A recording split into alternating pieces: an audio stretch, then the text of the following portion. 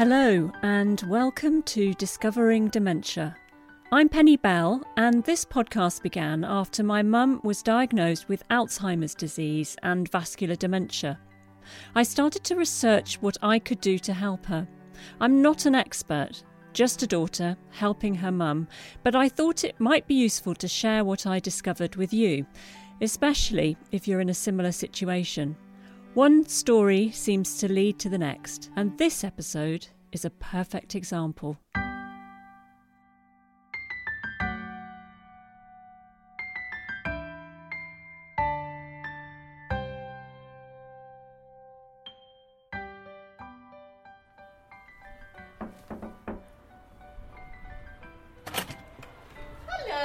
Hello. Okay, nice to meet you, Gloria. In episode 2 of this series, we visited the Philo Project in Devon, which in normal times offers daycare with a difference to older people living with dementia. Small groups get together in a host's house where they socialise and have lunch together. I'm Gloria White and I'm a host with Philo Project. I work from home and go and pick people up, and we all come back to my house and have coffee and chat about their week, and I tell them about my week. We might play some music. I like YouTube because we can get the words up so that if there's songs that everybody likes, we sing along, so that's quite nice. Or we play Scrabble, cards. We've got various other games that we play. Sometimes we do cooking, so we might make buns or biscuits, or they also sometimes people like to help me with lunch, so they might peel carrots or potatoes. I like them to make this their home. This is their home, and I'm just here to sort of make tea and coffee and things. Listen back and you'll hear more about the work the Philo Project does. I visited Gloria's group before the coronavirus lockdown. She hosts a group of 3 each week who share their day together, including Lily, who I sat next to when I arrived. Penny. Yes, and Penny. And Lily. Hello, Lily. Hello. Nice to meet you. Should I just sit on the sofa for a second? Thank you. Pleasure. So I just brought my microphone because I'm hearing a bit about what goes on in the Philo Project. Oh, I'm thrilled about it. It's a wonderful day out. And the hostess is top-notch. Really excellent. What makes a good host, do you think? A cheerful smile, very important. And the food and the tea and the coffee is very welcome. Lily has been coming to Gloria's group for over 2 years. Oh, it's wonderful. I look forward to it. When you're on your own, it's really something to look forward to. And I've used to a lot of people and being able to chat. I do get quite lonely at times, so this is a wonderful idea. Amazing. Can't speak highly enough. Yeah. I was a hairdresser, so I'm always used to gassing. Where did you do your hairdressing? In Exeter. Did you have was it a busy shop? Oh, very busy, extremely busy. Yes, it was the landlord, the person that ran it, had an antique shop underneath, and his wife had the hairdressing up over the shop. It was lovely days, great days. Did you train on the job in the shop? Well, yes, I was only training for about a year, and I was fully pledged hairdresser. Yes, it was quite busy, very busy, actually. Because I had 5 children. So 5 children, that's a lot of children. Wonderful, yes. Were they all close in age? Not really, no, because I had 3, and that was my family. And then later in life, I had a girl and then another girl. And my husband was very proud of the fact that he was drawing his old age pension and child benefit. So it must have been a busy household then. It was extremely busy, yes. Stretch of children of different Absolutely, ages. Yes. Yeah. Bunk beds were very useful. Did they all get on with each other? Oh, extremely so, and still do. It's lovely. I'm very fortunate. They're all in various parts of the world, but they're all in contact with each other. Right. Thanks to the phones, etc. Yes. And if they do visit, they all try to visit me at the same time. Lily's place at the Philo Project was arranged by one of her daughters who lives more than 3 hours' drive away. Yes, because she lives in London. What's her name? Debbie. Trying to think of her surname, isn't that strange? It's not coming to me at all. Like me, Debbie is trying to manage her mum's support and care from a distance. She became Lily's main carer early on, and with the support of her family, is trying to find ways to keep her mum at home for longer. I wondered how she had managed everything and whether there were any similarities in our experiences so far. We were introduced through the Philo Project, and Debbie invited me to meet her at her house to talk and to help me understand more about Lily. Tell me a little bit about growing up, what life was like when you were little with your mum and your dad. I had a really idyllic upbringing, really, with lots of siblings and living in the countryside and, very happy childhood, really. So I have 2 older brothers and older sister, then there's an 8-year gap, and then myself and my younger sister, who's 3 years younger than me. And did you spend a lot of time by the sea? Yes, every weekend, pretty much rain or shine, with my parents. We lived opposite the village school, and in the summer holidays, in those days they had a swimming pool, so we had swimming lessons. I remember particularly the summer of 76 when it was so hot. We spent every day in the swimming pool. Even though my mum couldn't swim, she was determined for us to learn. So we were there every day. And how did you get on with your brothers and sisters? Yeah, really well. I mean, the older children had pretty much left by the time I can really remember. My mum tells a story about my eldest brother, really because my dad was quite a bit older, and my older brother used to look after me when I was little. And when I was about 3, he went to university, and I was devastated. And I didn't speak to him and hid under the table and all sorts of shenanigans. And then when he came back, apparently I said, he's come back to me, he's come back, So he was really important, I think, to me. Sort of an extra father figure. Mm-hmm. And I remember going to the ice cream van with my dad, and we always laughed as a family because they'd always say, "Oh, out with Grandpa today." Of course, it was my dad. So how did your mum and dad meet each other? They met in a pub. My dad was the baker, the village baker. And your mum was a hairdresser? She was a hairdresser, and I don't really remember the hairdressing days, but I think it was probably that she did a lot of that when the first 3 were young. I think she used to do my dad's sisters. And I remember going to my grandmother's house and my mum doing my grandmother's hair, I think probably a perm, and colouring for hours, seemed like hours and hours with a colouring book. But I don't really remember tons of mum hairdressing. I think she was an Avon lady and things like that, just to earn a few pounds for shoes and things. But she pretty much didn't work when we were small. So she was looking after you at home? Yeah, she was, yeah. She was an amazing mum. She did everything, and she also had her mum who she basically looked after. So she would we'd go to school in the morning, not take us because obviously we crossed the road, but we'd go to school in the morning and then she would catch a bus into my grandmother, sort my grandmother out, come home, give us lunch at home. She'd go back in the afternoon on the bus. She'd come back for us for 3:30. Then my dad would take her again in the evening, as my grandmother lived in a warden-assisted home. And my mum pretty much did everything.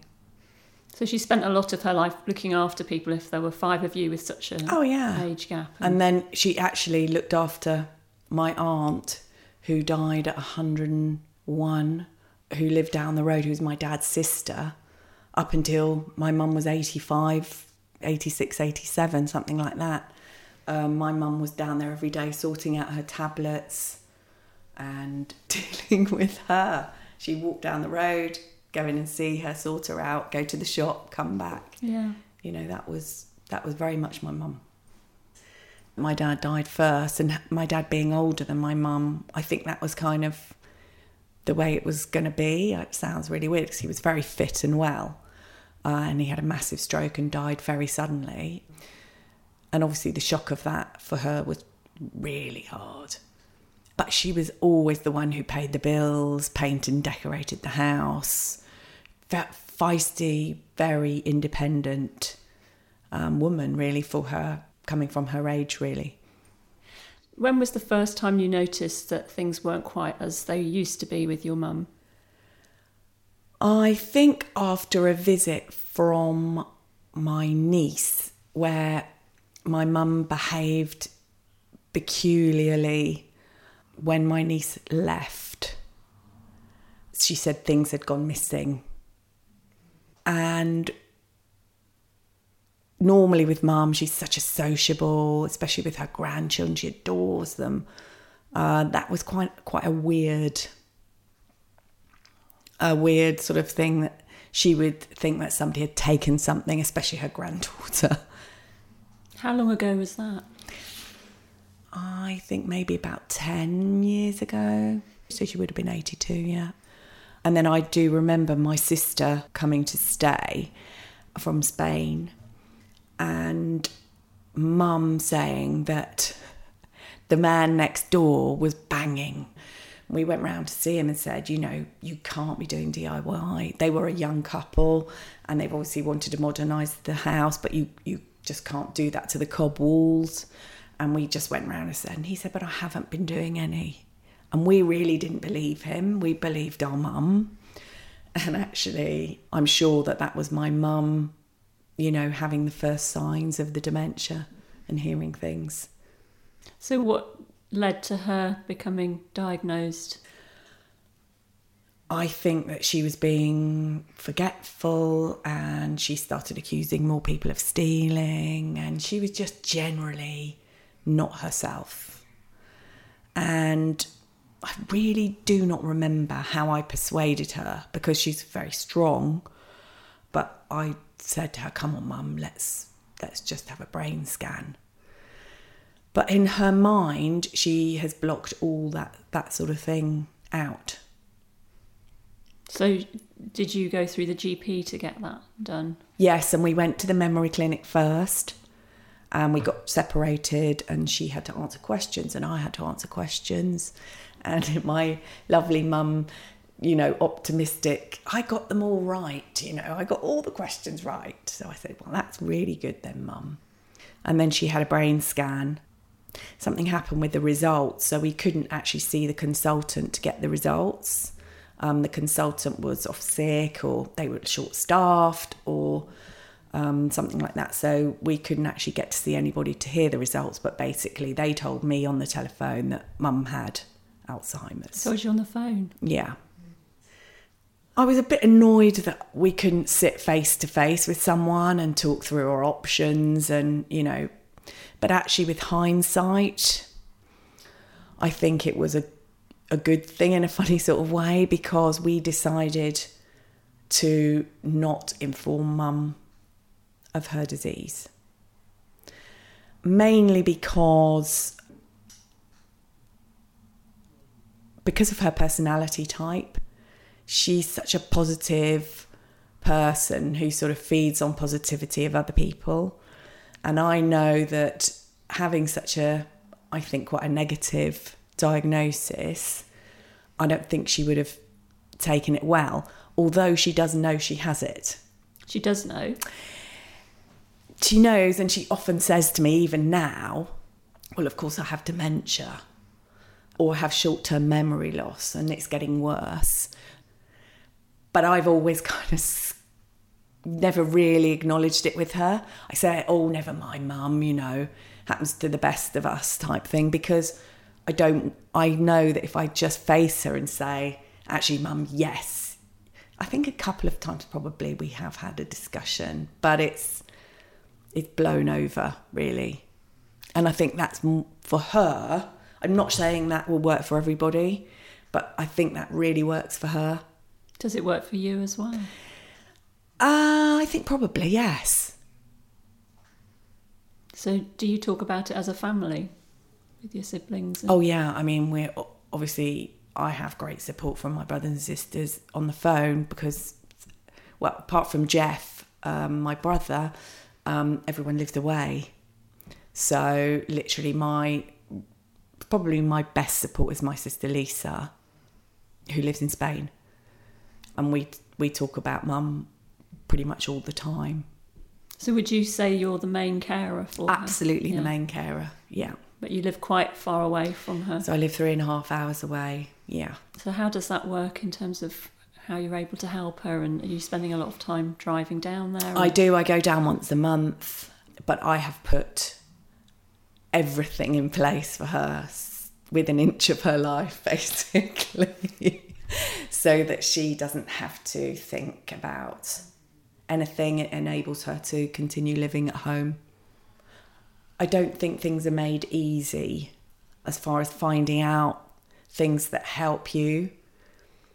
I had to do an awful lot of research off my own back. There wasn't really one place that you can go that helps you as a package. And also, everybody does need different kinds of help, because I don't think the disease is formulaic. And I think there are lots of different angles to everybody's story. And different people need different needs met. And that's why I think also it's quite difficult for the authorities to put things into one package, because there are so many different angles to the disease. That's what they say about dementia. When you've met someone with dementia, you've met one person with dementia. Exactly. And everyone's got different personalities. Exactly. Everyone has different problems and issues that are more pertinent at different times. Mm-hmm. And I think to research the disease itself, I think if you have a parent with the disease, you need to really read about it and know what you're dealing with. It really helps. Knowledge really, I think, is power. And to talk to other people. I have got one friend who has a mum in a similar situation. And I have a really supportive husband and family, luckily. So one of the things that you've organised was the Philo project. Yes, which was the best thing I've organised for her, to be honest. And how did you come across it? I think the memory clinic put us onto the mental health team, and there was a super mental health nurse who came to visit my mum. She was brilliant with my mum, and my mum really responded very well to her. But of course there was nothing she needed and didn't want any help.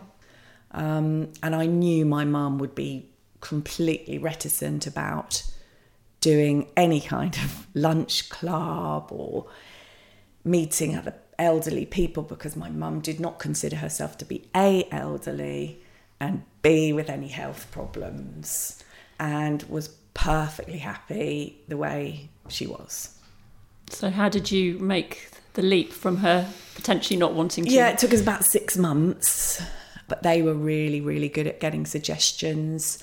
And they said, look, you know, she doesn't have to come. If she doesn't like it, we can, you know, it's not mandatory, right? So that's how I kind of sold it to her, that she could go just for one time and see how she got on, and that maybe she could help them because she was very sociable and she could chat and keep everybody's spirits high, which is actually what she does. So you've got carers going in as well? So she has care in the morning, care in the evening for 1 hour, and that she has 3 carers on a Saturday and 3 on a Sunday, so 3 hours. But that's, for me, the hardest point at the moment is a Saturday and Sunday. And why is that? Because there's nothing available for her. My brother will come in, but he now can only come in when there's a carer there, pretty much. And why is that? Unfortunately, with her disease, she accused him of stealing. And anything that goes missing in the house or anything that happens in the house is, you know, unfortunately, my brother has the brunt of it, which is really sad. So sad for him. Yeah, it must be very hard for him. Really hard for him. But he's still, bless him, he's a real trooper, and he goes in and takes her Marks and Spencer's sandwich on the weekend and, you know, checks that she's all right. And he does kind of the things that I can't do. So things like picking up prescriptions or she broke her dentures, he would go and pick them up.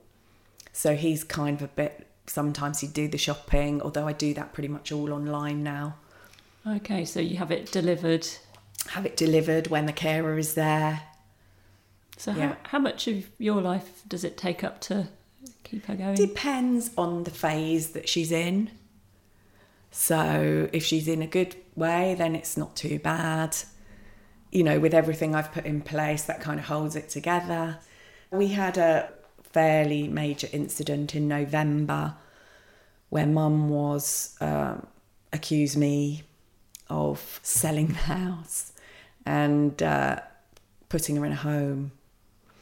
And, you know, it's the first time, you know, she'd fallen out with me. So that was really tricky. And she didn't want me to, I couldn't go back in the house. I couldn't sleep in the house for a while. But actually it turned out she had a urinary infection. And once she'd had antibiotics and we tiptoed around it a bit, I'm back on favour again, so that's okay.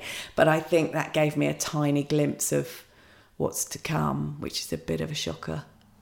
That's quite interesting as well, though, that it was an infection that caused her to be more confused than Absolutely, before. And that's something that I think you need to be really aware of, that if you notice a change, because there is, I have noticed through the disease, stages, periods of like where you have a really good, everything's really balanced and you think everything is fine, and then you have a shock when you ring and things are really not fine, and it takes you a while to kind of kick yourself back into action again, because you're in a false sense of security. You think everything is going really well, and yeah, I've napped this. Covered everything. Of course, I know what I'm doing. And then a real big spanner comes in the works, and then you have to kind of change everything again, and you have to navigate your way around the relationship again, and then you get that straight, and then it goes along for a little bit longer, and then, you know, it's back to navigation and how you're going to deal with it. We're in a slightly different phase again at the moment. So I find, actually, if I ring her in the morning, it upsets the balance. I think probably because we're very close and she can tell me everything. She's always told me everything. That maybe I remind her that she's unhappy, or something clicks that, oh, I'm talking to Debbie. I can tell Debbie now that this is missing. This has got stolen. This is, you know.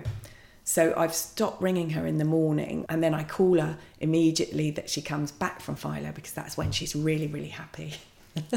And, you know, that's a good time for me to speak to her then. Can she go out and shop and things, or is she confined to home? She used to go down to the shop one day a week, you know, one morning to pick her paper up. But now she's got a really lovely neighbour who, he's a fantastic guy, and he just goes in with her paper every morning. He's there as the carer is just there about to leave. So at 9:00 he goes in with her paper, and then he chats to her, the carer leaves, and then he leaves. So it's quite a nice, it works, yeah. He's brilliant. It works really well. And she's got a pendant to call for help, is she, that she wears around her neck? She's got a pendant which she wears around her neck, which is fine. She had a wrist one. They came and fixed her with a wrist one, but she lost it quite quickly. She's much better. We've had an awful lot of problems with keys. That's also been a bane of our lives, because she loses them or hides them. We did fix them to the door so that she could lock them, and then they were on a chain, but the chains broke. So it's all, you're constantly thinking of new strategies and new ways to do things.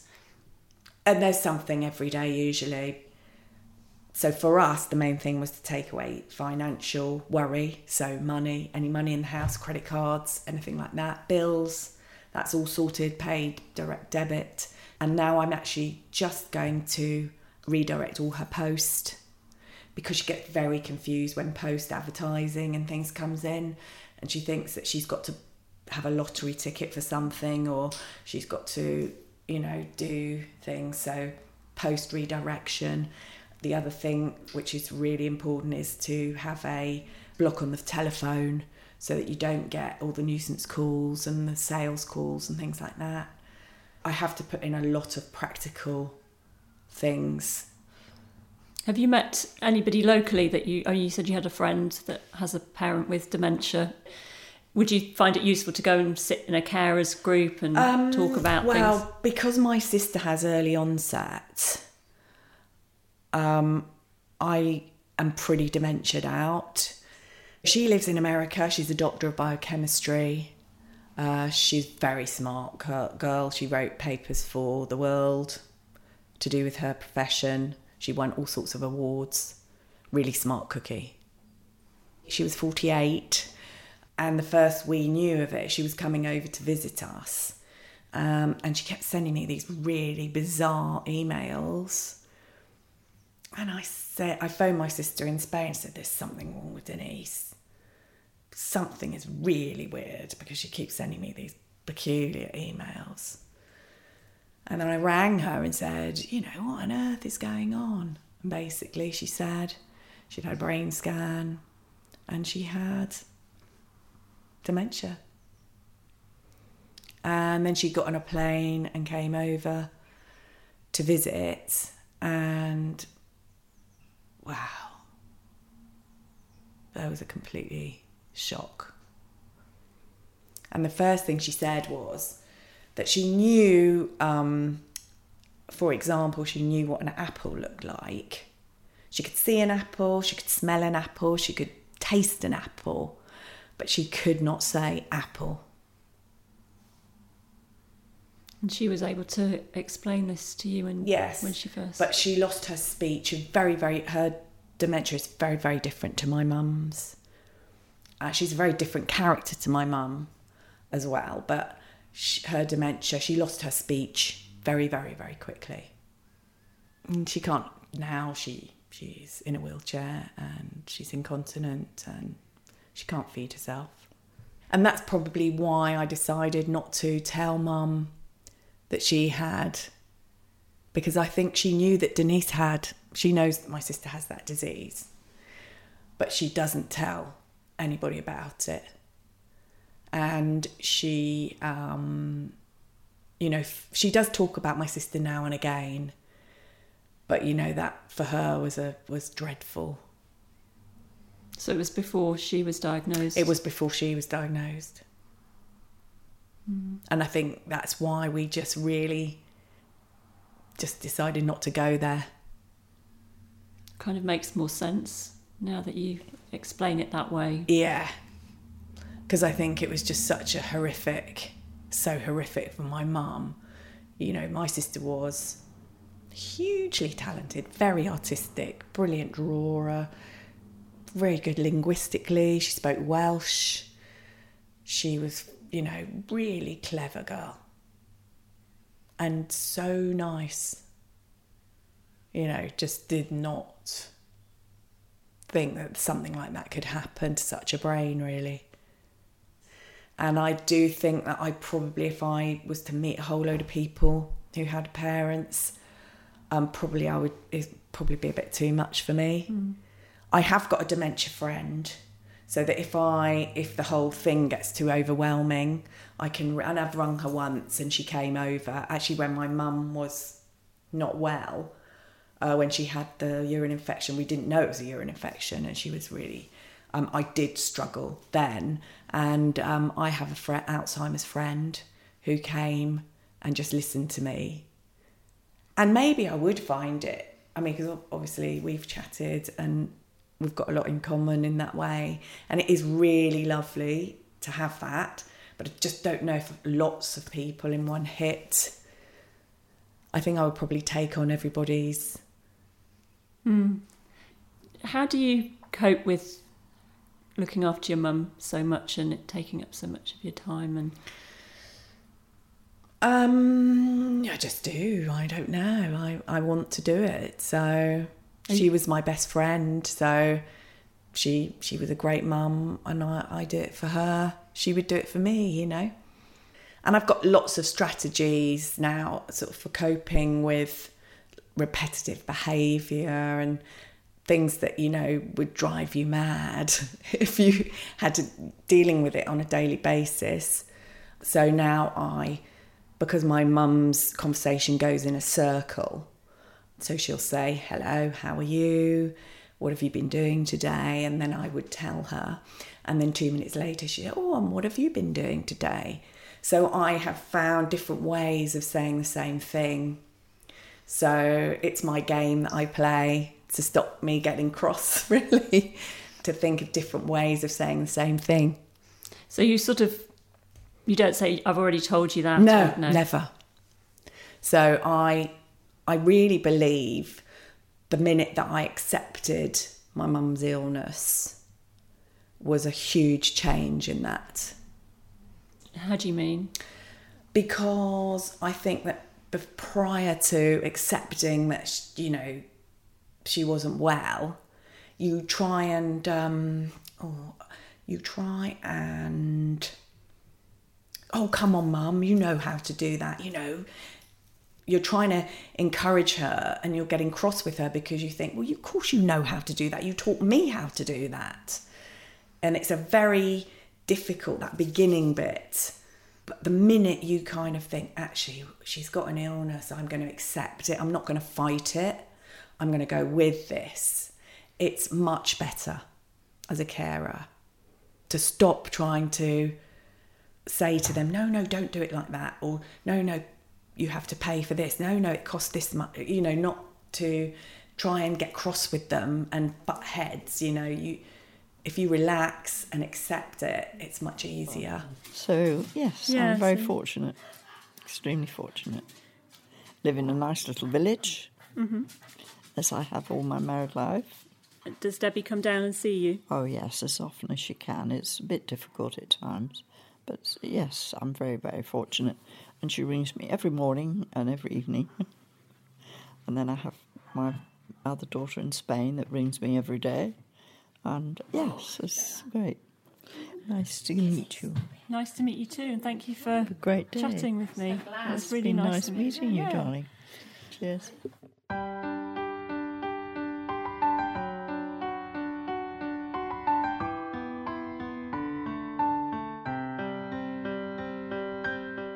You've been listening to Discovering Dementia. Thank you to Lily, Debbie and their family, and everyone at the Philo Project for their contributions, and to Molly, Zoe and Charlotte Bell for their support. Please do subscribe, rate and review the podcast. It'll help others to find it. And do share your own stories with me on social media at Discovering Dementia or at Dementia Podcast. Discovering Dementia was produced and presented by Penny Bell, with original music by Leila Mitwali.